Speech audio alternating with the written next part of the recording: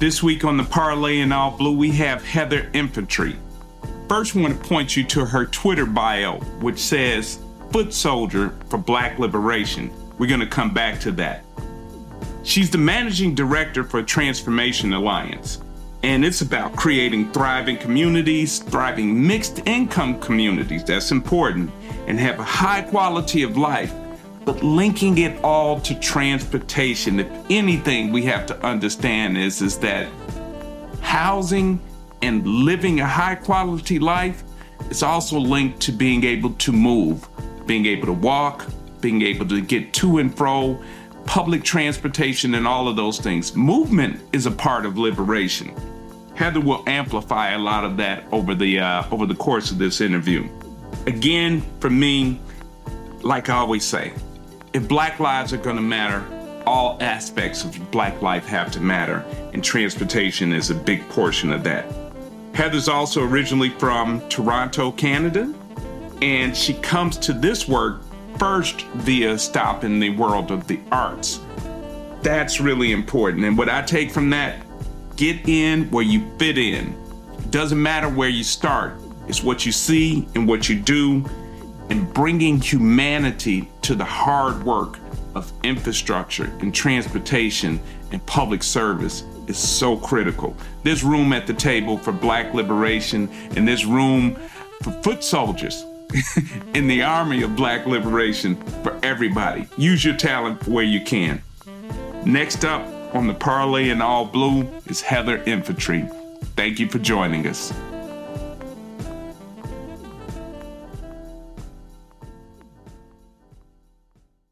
Heather Infantry, welcome to the Parlay in All Blue. How are you?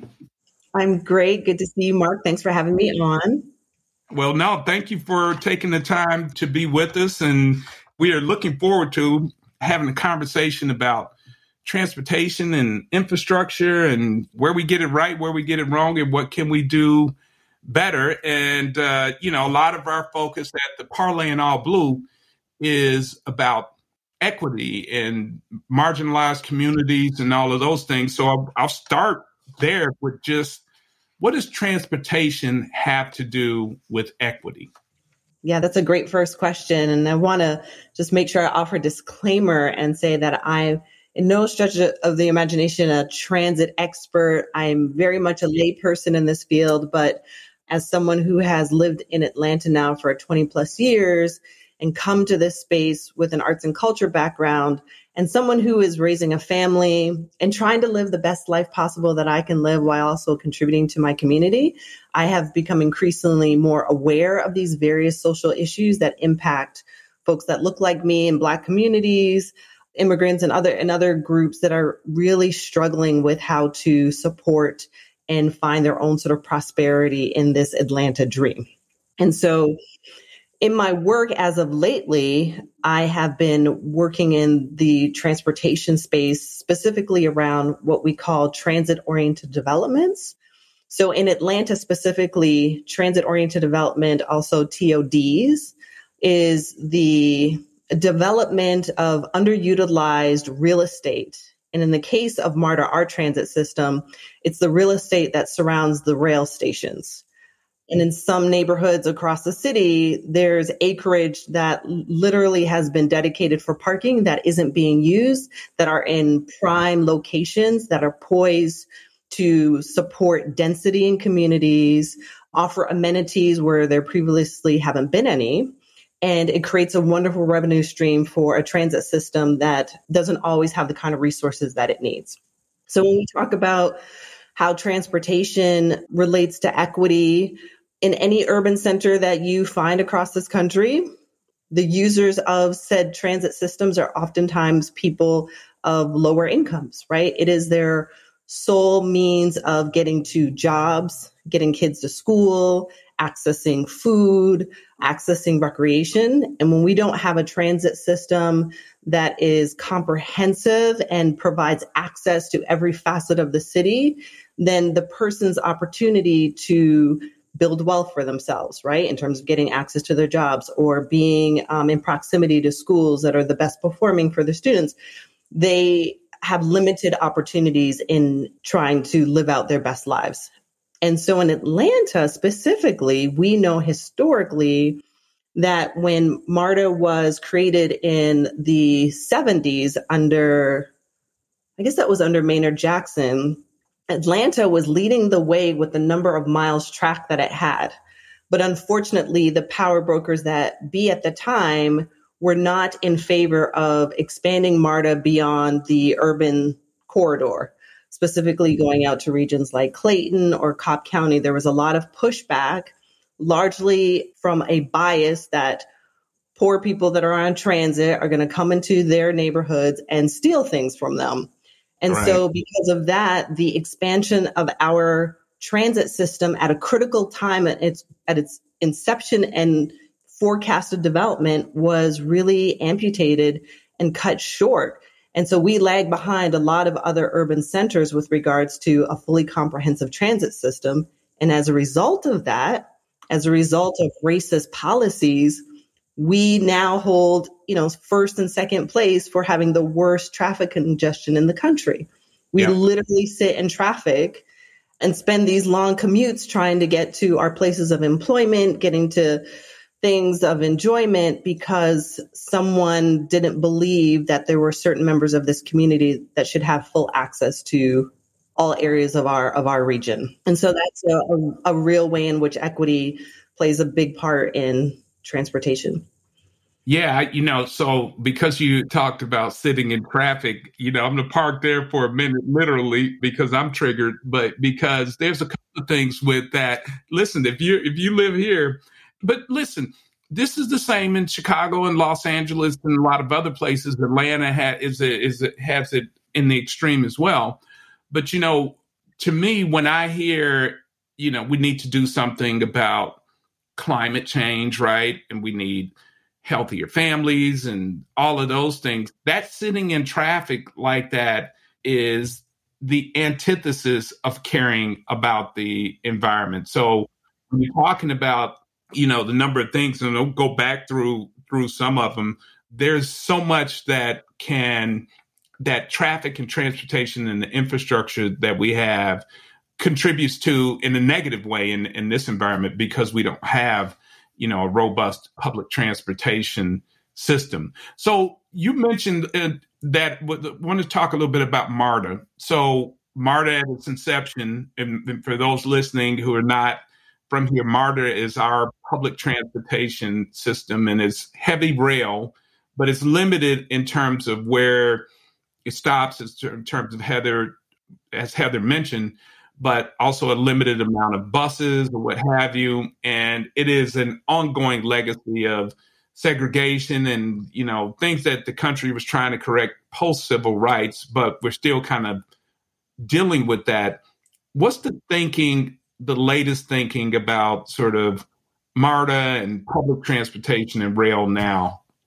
Well, as more Fortune 500 companies are coming back into the city and establishing their headquarters to respond to a workforce that is interested in more walkability, looking for transit alternatives. They don't want to sit in their car. They want to be able to walk to work, bike to work, get on an Uber, take a train, take a bus, right? So now there's a renewed interest in transportation, and there are federal dollars that are now coming down the pike to help build out these programs. But yet and still, we need public will in order to pass the kind of legislation for the expansion efforts that need to happen and the capital that needs to go along to support that to happen, right?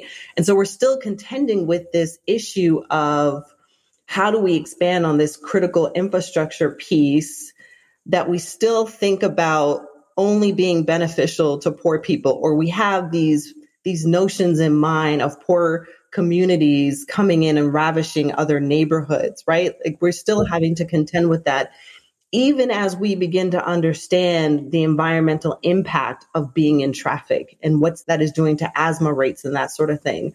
I mean, it's interesting, a lot of the data that came down during the pandemic in terms of health benefits of people not being in their cars all the time. Yep. And with the infrastructure bill that's coming through the federal government right now, transit folks are looking at highway systems and some of the racist practices that came about through highway systems that were a result of urban renewal that literally decimated Black communities, right? Yeah. And we experienced that in Atlanta with I-20 and parts of 75, 85 going through Peoplestown and that sort of thing. So while I think there is awareness and a certain level of wokeness, we still aren't necessarily realizing that awareness in how we're voting around these issues and being more inclusive of those folks that we have left behind for generations, right? That's the piece that still needs to be reconciled and contended with. Yeah. And when you talk about urban renewal, I think it's really important for people to even understand the timeline of development. That happens in the 1950s in the Eisenhower administration. So that urban renewal and the design of the modern highway system that we have and the dividing of Black neighborhoods in Chicago, in Ferguson, Missouri, in Atlanta, in New Orleans, in the Bronx, and in Brooklyn, and in all over, in Buffalo. There's no place in Baltimore. It's literally touched every place. That was developed and designed at a time when we didn't have the Voting Rights Act. So it was developed when we didn't even have full input from Black people, immigrants, and Latinos and the like. I mean, so it's an area where we really need to refocus. I want to go back to the top, though, of what you were talking about, because I haven't heard that term before, transit-oriented development and the space around it. And you mentioned, can you give us a little more detail around that? I'm very interested in that. Yeah, transit-oriented development, TODs, is a concept that's happening across the country. And in Atlanta, some of the best examples of TODs might be Lindbergh Center Station, where you have the rail station that is surrounded by mixed-use development. So combination of housing, ground floor retail, such as restaurants, cafes, and that sort of thing.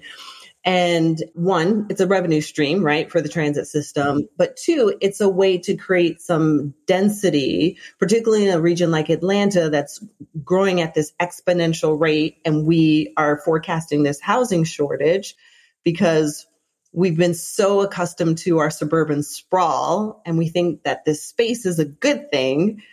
And we love our cars and we have dedicated so much highway and so much parking that we don't understand that we're in this critical rut of not having enough housing to accommodate, right? Just housing, period. Not even just affordable housing, but housing inventory, period.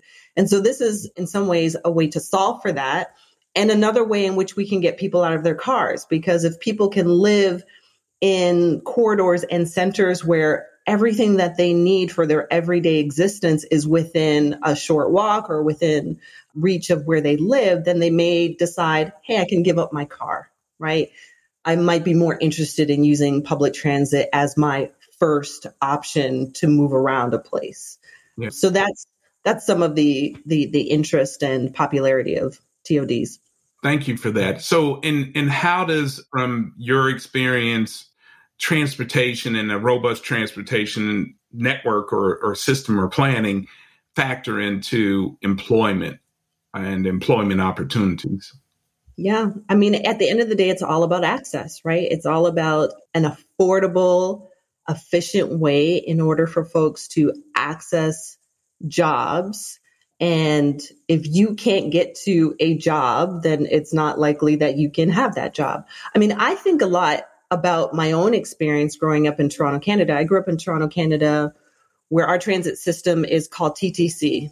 And as a high schooler, I lived short walking distance to the high school that I attended. But after school, we all got on the streetcar, we all got on the train, we all got on buses to go to other schools, right, for games and that sort of thing.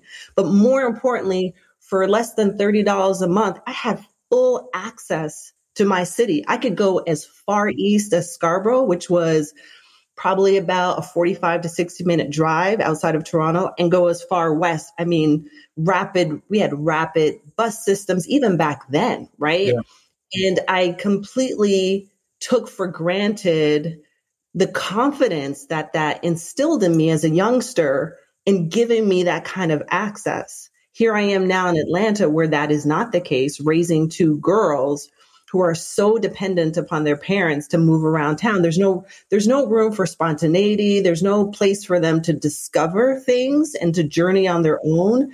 If they get into Uber, that's a really exorbitant expense, right? And I'm also having to entrust people to drive my kids around, which can be really nerve-wracking. So it all comes down to access.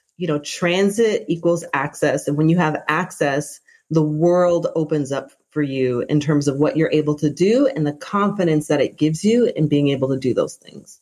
Yeah, no, listen, movement is so important. And if you look at the history of marginalized communities, or in essence, anywhere, I remember going to, my family and I went to South Africa, and one of the ways to enforce apartheid is you just can't go in certain places. It's just, you just don't have the access to get to certain places. I mean, there's transportation to pull Black people to the mines or to places of industrial where the labor was needed. But in terms of access to the city for worship, which I could do in Chicago. And so a lot of what you're describing in Toronto, I had that in Chicago as well.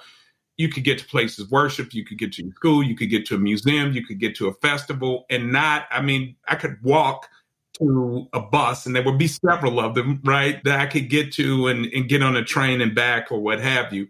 You mentioned, and I don't know if you all in your work have heard or have gotten any feedback on this. So we're in the middle of a pandemic, and people either needing to be tested or just go to get health care, what have you. What have we done for people? Because so much of that of what we call the essential workers, you also have multi-generational family members and people getting to the doctor. How is transportation enabled or disabled sort of our meeting those needs, if at all? Yeah, that's a great question, and one that I don't know the specifics of efforts. I know Uber and Lyft have done various things around supporting the vaccination campaigns and that sort of thing. I know MARTA was very intentional about not discontinuing any service whatsoever during the height of the pandemic. So making sure that frontline workers were always able to access transit how they had been accustomed to, so without any interruption. But I'm not sure beyond that, but those are, really important considerations in a crisis moment like this. Yeah, no, I thought about that, the vaccinations in particular, the counties, various counties here, or, local municipalities say, hey, come and get vaccinated. But so much of those were done in parking lots and people staying in their car. Like my wife and I got our first round of vaccination. We went to the Delta parking lot here, fine, in the car. There were two nurses. One went on one side and hit one, and the other one on the other side. I mean, it's very efficient if you're in a car, but if you were in a bus or train, no go. So we got to really think about, we have opportunities here. Something that you said to me off camera in a previous conversation, and you talked about transportation not just being sort of trains, and you touched on it here about sidewalks and biking and other things. What is when we think about transportation, what are we talking about? And I know that maybe that sounds obvious, but just expand what transportation means. Or more so, like when we think about infrastructure, right? Like what are all of the components that go into it? And I've had the good fortune in recent years to work alongside Ryan Gravel, who is the brainchild behind the Atlanta Beltline, which is a 22-mile loop that surrounds all of the neighborhoods of Atlanta and provides this connectivity and is essentially a transit corridor for that express purpose of giving access to folks that otherwise didn't have access to different parts of our region without having to ever cross the street. And, one of the things that I learned from him, he's like, when you look around a community, right, when you look at a neighborhood, when you look at a corridor of any kind, what you're looking at are a series of decisions that were informed and instructed by the value system of the people that are behind those designs, right? And what they value and who they value, right? So when you walk into a community that is lacking speed bumps or has broken lighting, or there are no sidewalks, right? And you look at the faces of the people in those communities, there's some value judgment that's being made there. And the same is true when you can walk into a community and there are flower beds that mark the clearly paved sidewalks and the tree canopy that is enjoyed in those regions, and the functioning traffic lights and that sort of thing. Those things speak to the values that they have and the decisions that have been made for those folks that they deem as priority, right? So infrastructure, which I'm only now beginning to realize, as an adult, 46 years old, and I never really thought about these things. I never thought about how much a community is designed, how that can reinforce my identity and my sense of self-worth in a positive way or in a negative way, right? The seed is planted in the design of our communities as to whether I'm going to be somebody or not. Yeah. And for those who have to transcend that, if we live in communities where we're not being reinforced with that kind of positive messaging, that's a hard way to be. It's a really hard and unfair way to be. No, it really is. And so some of this I'm just aware of, painfully just aware of it in my 50s. So let me say that just first off, and I badger my kids sometimes in just driving through or walking through and say, why do you think a bike lane is here? Why isn't one there or whatever? They're probably like, oh God, just can we go to where we're going? We don't need a civics lesson. But, what I would tell them is that, in areas where you see, bike lanes, and they're not just bike lanes like with a white line going there, but they're bright green, right? And then you have these speed humps and they're colorful or what have you. And you see children walking to and from school. Those are communities that, to your point, and this, I'm going to use your word, that is making a value statement about how they want people to live and what the access that they want people to have and the health that they want people to have. And so I think that if there's nothing else, we have a big opportunity to, through our infrastructure choices, make it so that we're valuing everyone. Let me ask you, but so you touched on this at the beginning. You said you're a layperson in this field. You're a very knowledgeable layperson. So, the little humbleness there, but you clearly know a lot. What's your journey to this work in this space? It's really interesting because I come to this work through theater, through arts and culture. I was a theater major in college. That's what I got my undergraduate degree in. Did a little bit of performance and work in that space upon graduating, but then quickly found that my niche was in arts administration and more specifically fundraising for arts organizations. And through that, I eventually found myself working more directly with health and human service organizations, one in particular, Emmaus House here in Atlanta, which is an agency that provides short-term assistance for folks living on the edge of poverty and being confronted with all of the issues that go around that, right? How does poverty come about? And what are the ways in which we can tackle that? And what you discover, it's a very complex situation that, comes from a legacy of policies and decisions that have been made for generations that have created these kinds of circumstances. Fast forward, I found myself back in 2012 working with youth development program here in Atlanta, using dance as a medium to impart soft skills in young people ages 3 through 18. And in doing that work as a fundraiser, we started a capital campaign to support the building of a new facility. And it just so happened that our new facility was going to be part of a TOD in the Edgewood neighborhood on the east-west line of MARTA. And so that's where a lot of my exposure to things like new market tax credits and everything that goes into understanding all of that and understanding the disinvestment that's happened in communities that has prompted these kinds of tax credits to come along. But in many ways, these have become engines for gentrification. So at the start of that building project, we were going into community that had upwards of 40% concentrated poverty, which is why it was poised for these tax incentives. And by the time it broke ground, that development was now across the street from $500,000 homes. So over the course of 5 years, we saw this dramatic shift. But it was in doing that work that I, really began to understand the history of MARTA, understanding this concept of transit-oriented development, how transit is essential to creating access for marginalized communities throughout our region.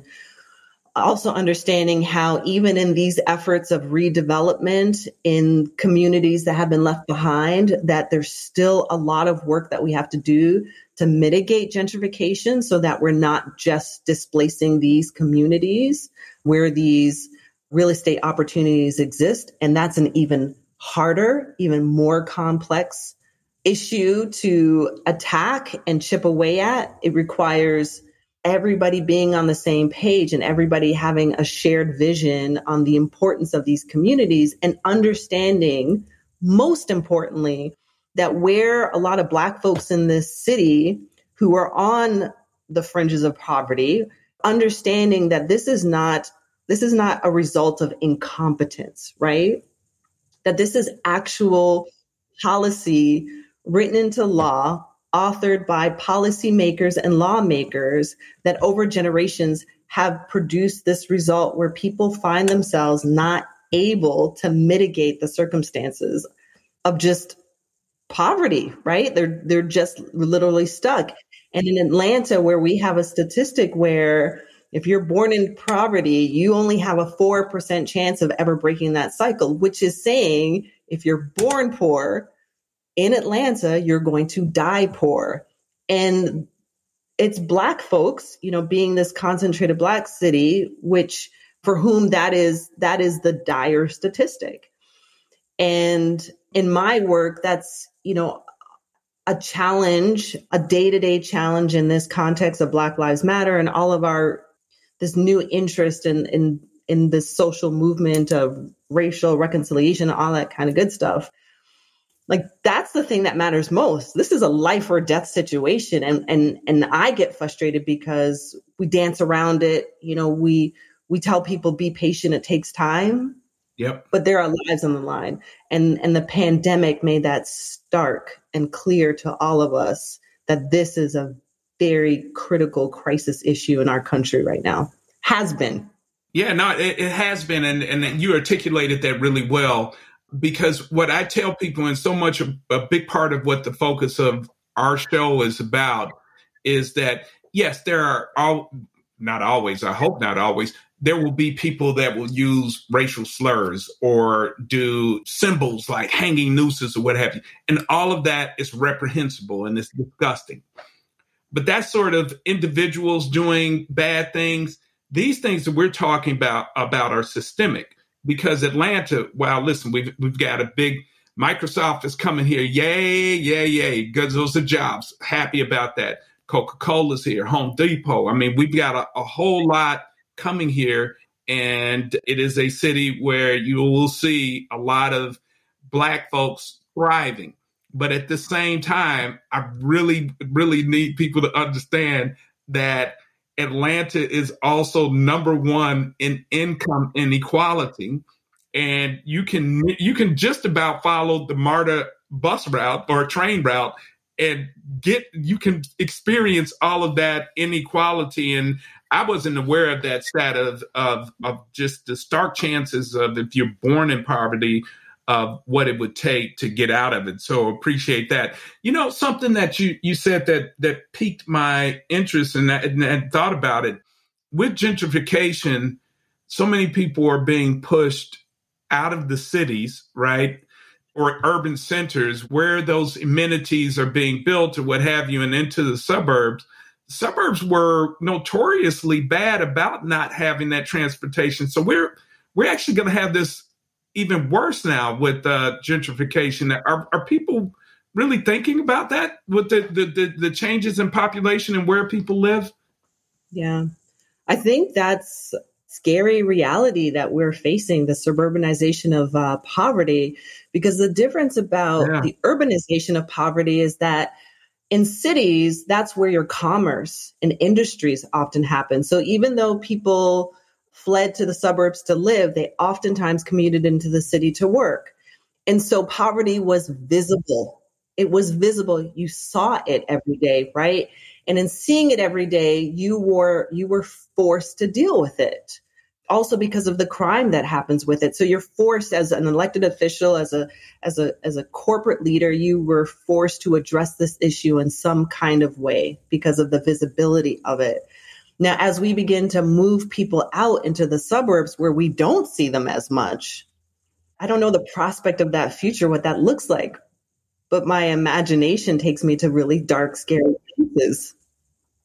Now, listen, and I am someone who tries to be aware of these things, but until this conversation, I hadn't really thought about that effect of gentrification and pushing the poverty out, but also really now if there was bad access before, there's almost nil access if you don't have a car moving forward. And the kind of desperation that then sets in with that level of invisibility, right? Yeah, no, listen, poverty is much different than just being poor. Poverty is like, it's putting you in that mental state of desperation. It's a much different thing than not having a lot of money. Poverty is a whole different thing. With the infrastructure bill, and I don't know if what we're doing here locally, but it appears across the country, or certainly the Washington Post had an article and it was talking about electric vehicle charging. And so I think, where everybody said, we all have electric cars, that's great. And it would reduce the carbon footprint, et cetera, et cetera. But there's this gap sort of in where the EV stations and the plug-ins for the cars are going. Are we thinking about that locally, or has there been much talk about that? Because there was an article, it's in the Washington Post for anybody who's listening, and it focused on Chicago. And so, of course, then I'm reading it.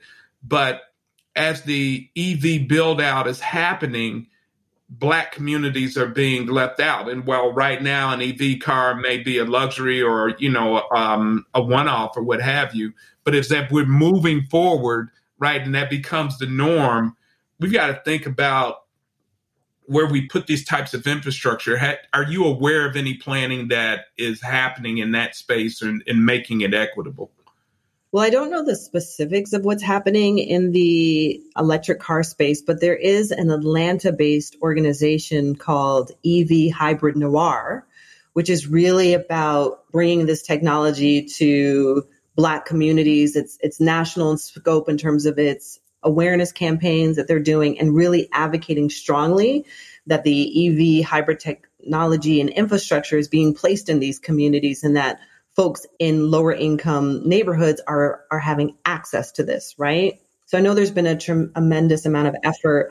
I was just, before we broke for the new year, I attended a conference about pod cars that was hosted in Clayton County, because Clayton County just got MARTA bus service about 2 years ago. So they're a county south of the city, of which the Atlanta airport is partially located in.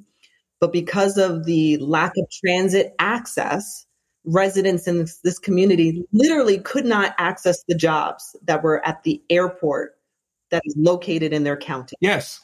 And so they've been doing a lot of work to advocate. And so they've gotten bus service into Clayton County, but now they're looking at things like autonomous vehicles, which there's a version of this that they call pod cars.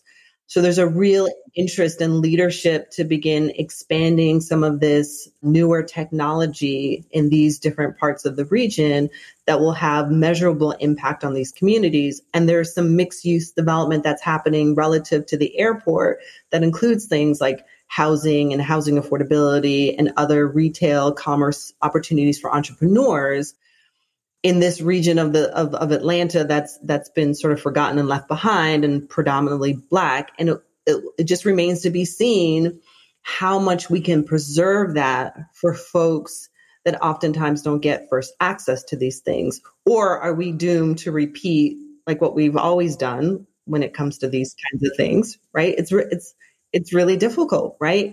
I have a colleague that works in South Atlanta, Focused Community Strategies, and they do housing affordability work.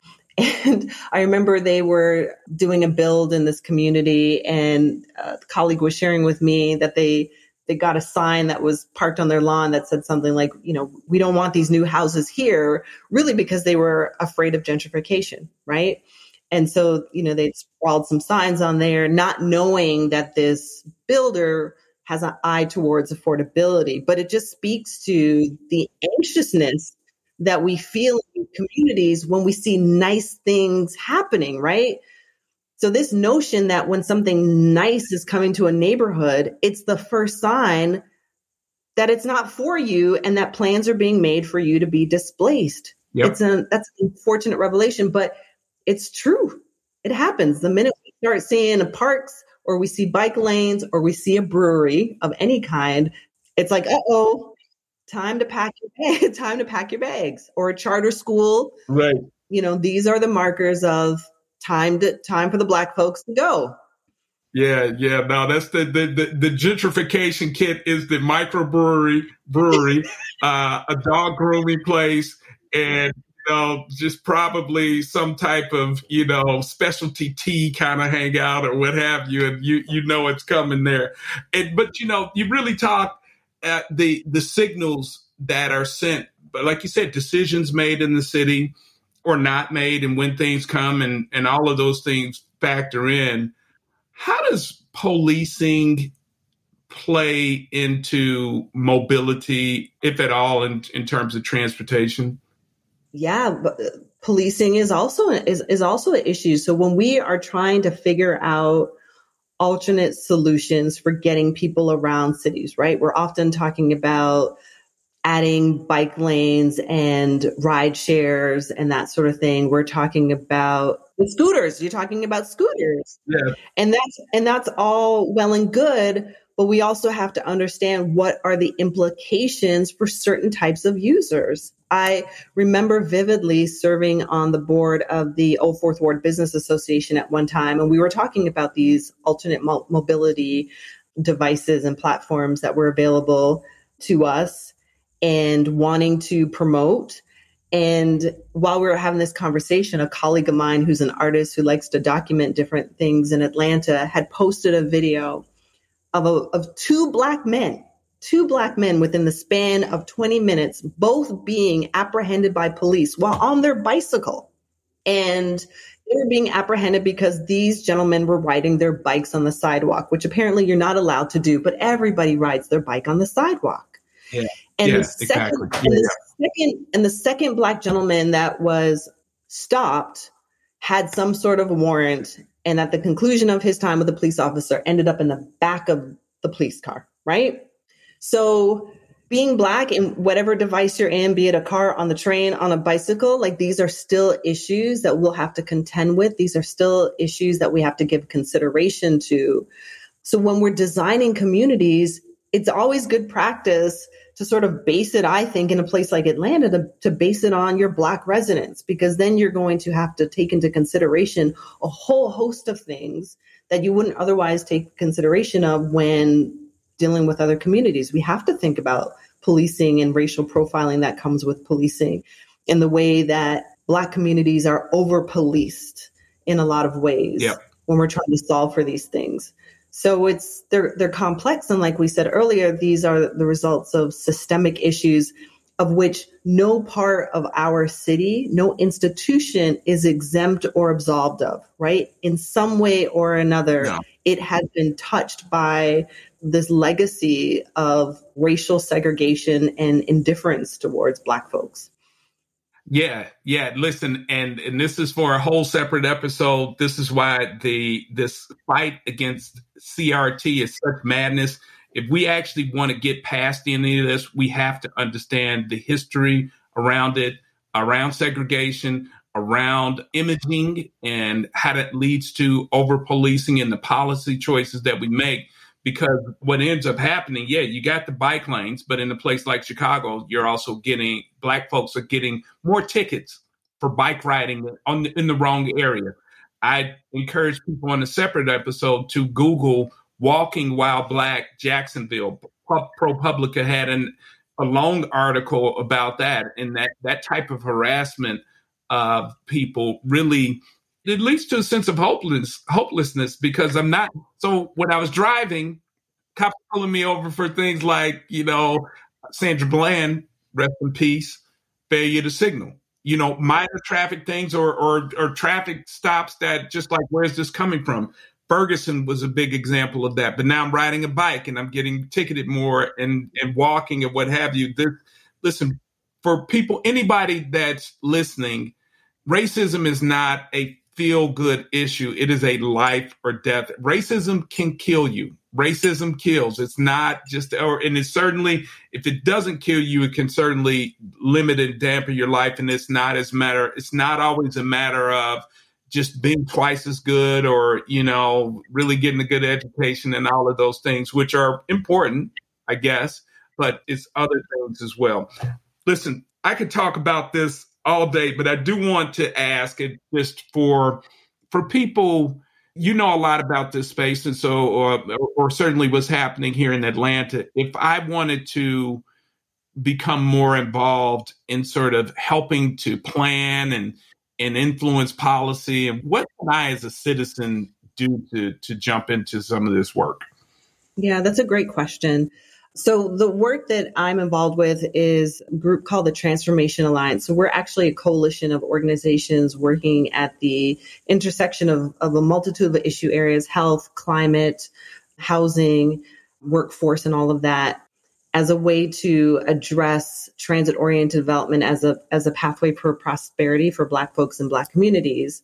And we're housed at the Atlanta Regional Commission, which is Atlanta's planning commission. They deal with all matters related to thriving communities, transit, workforce, aging, arts and culture. And they have a number of committees. If you go on the Atlanta Regional Commission website, there are a number of committees and posts, openings for everyday folks to get involved and to learn more about these issues, so that they can better advocate and support our elected officials in making the best decisions possible for our communities.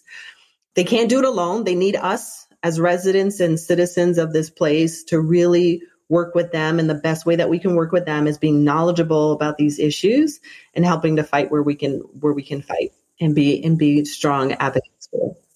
Yeah, listen, the more of these shows that I do, the one thing that, voting is so important. And, those national sort of policies or what have you. But man, local is where the game is, because local is where your infrastructure dollars get implemented. Local is where, like you said, there are decisions being made about, do we put an exit here? Do we put a stop sign, stop light? That is where the game actually so actually it's not a one or the other. It is both. You got to be voting and active on both the national level, but definitely at your local level, not just voting, but get involved. One question I want to ask: what cities or countries, and it could be anywhere here in the United States or anywhere, that do this well or are planning to do it well? Who's really impressive in this area? I mean, I'm a bit biased, but I was really impressed with Toronto. I went back home in August. My daughter's actually attending university there. So I went back home to get her settled. And it was my longest stint back home since I left the city in 95 when I was 19. And I'm coming back to this city with these fresh eyes now, with this background and understanding, and seeing the city from an infrastructure standpoint. And so one of the things that impressed me incredibly was their bike lanes. So we have a corridor that runs east-west in Toronto, right? Which also runs alongside the east-west line of our train system, which goes like far east, far west. It's almost like an hour and a half distance between the two stations. And they have a bike lane that literally goes through that entire corridor that is dedicated. They gave up street real estate for a bike lane. And with the pandemic, they also narrowed the streets to accommodate restaurants so that they could have patio space because indoor dining was limited in capacity. So just the way that they've been very responsive and out front with addressing this mobility infrastructure piece in a way that's meaningful, because when we look at bike lanes as they run through Atlanta right now, you go down a street and then the bike lane stops, right, and I'm not sure where it right. picks up. It's really treacherous. So that was impressive. They have a bike ride share offering that's $99 for the year. So for $99, you can get on one of their bikes and ride it anywhere you want in the city. That's incredibly affordable. They actually work. They're everywhere, not just in certain parts, but they're like everywhere across the city.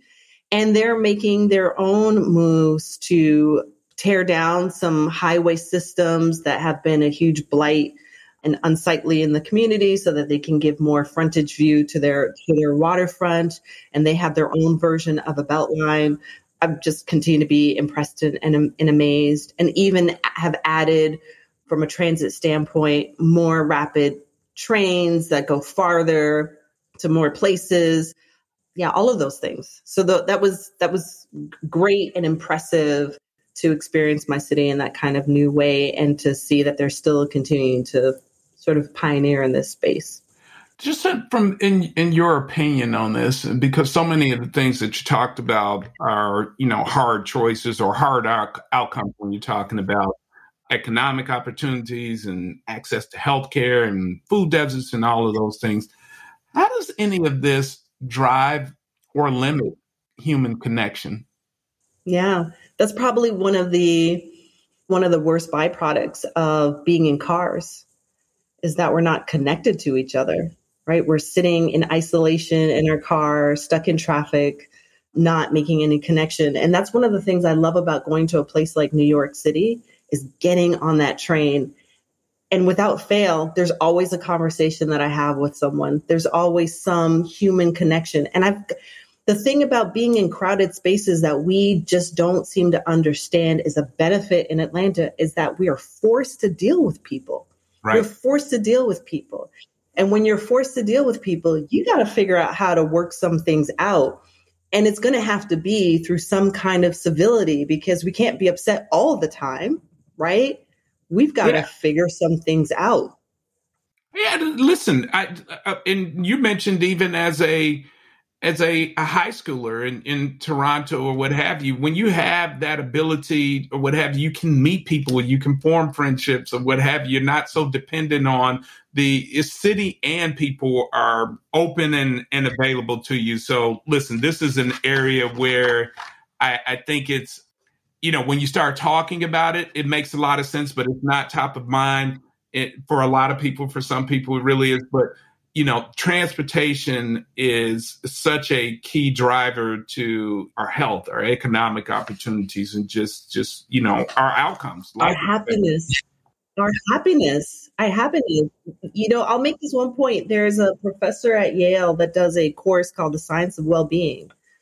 And she uses data from psychology experiments and studies and that sort of thing to demystify our notions about what makes us happy, right? We think, the high paying job, the credentials, being attractive and that sort of thing. And at the end of the day, it really comes down to basic things like getting adequate rest. But one of those keys to happiness is talking to a stranger. Wow. Talking to a stranger, statistically, through studies, has a measurable impact on one's happiness. And things like transit facilitates that kind of exchange more often for people than sitting alone in a car or even sitting in an Uber. You don't get that. So the implications are far reaching than we ever thought they were. Awesome. So as we wrap up, one of the questions that we ask everyone at the Parlay and All Blue, and thank you again for joining us, what does it mean to live well? I love this question. For me, living well is a combination of blessings and adversity.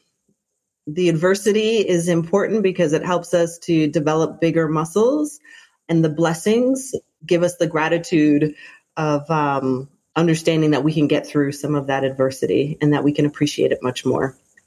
Oh, that's awesome. That's awesome.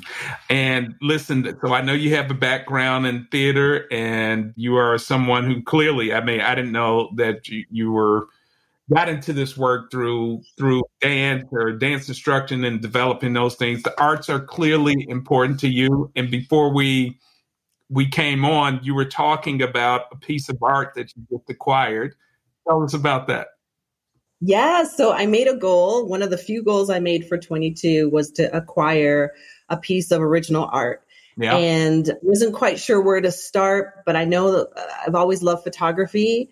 And as I was reflecting on this resolution, it reminded me of a photographer I had met in the early 90s when I was in high school. My first trip to Georgia was part of a Canadian delegation that went to Savannah State University for the Pan-African Congress Conference.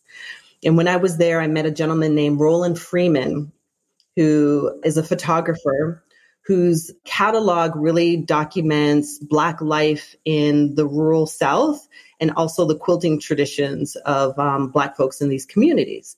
So I thought, oh my goodness, it would be so great if I could get one of his pieces, because when I eventually moved to Atlanta, ran into him on a couple occasions at the National Black Arts Festival. So I do a quick Google search, discover, yes, he's still living. Not only is he still living, he's still exhibiting. And there on Google was a phone number that I took a chance and called, and lo and behold, got him on the phone. Wow. Told him how he met. And to my delight and amazement, he remembered me. Me. Uh-huh. And so not only was I able to acquire one of his original works, but he reminded me in our conversation that he had photographed me and my sister. And he looked back in his archives and found that photograph and sent it along with a piece of work that I acquired of his that documents these beautiful African-American elder men in Mississippi in 1975 sitting on a porch. It's a beautiful black and white image, but he also sent along a black and white image of myself with my sister. I'm 16 years old in the picture. And it was just a delightful occurrence. And I will just remember this forever. Man, that is such an awesome story, an awesome outcome. And listen, hey, it's so much in that one story. The arts are so important, and really supporting local artists and individual artists or what have you, and how much it means. Wow, that is just a great story. What's his name again? His name is Roland L. Freeman.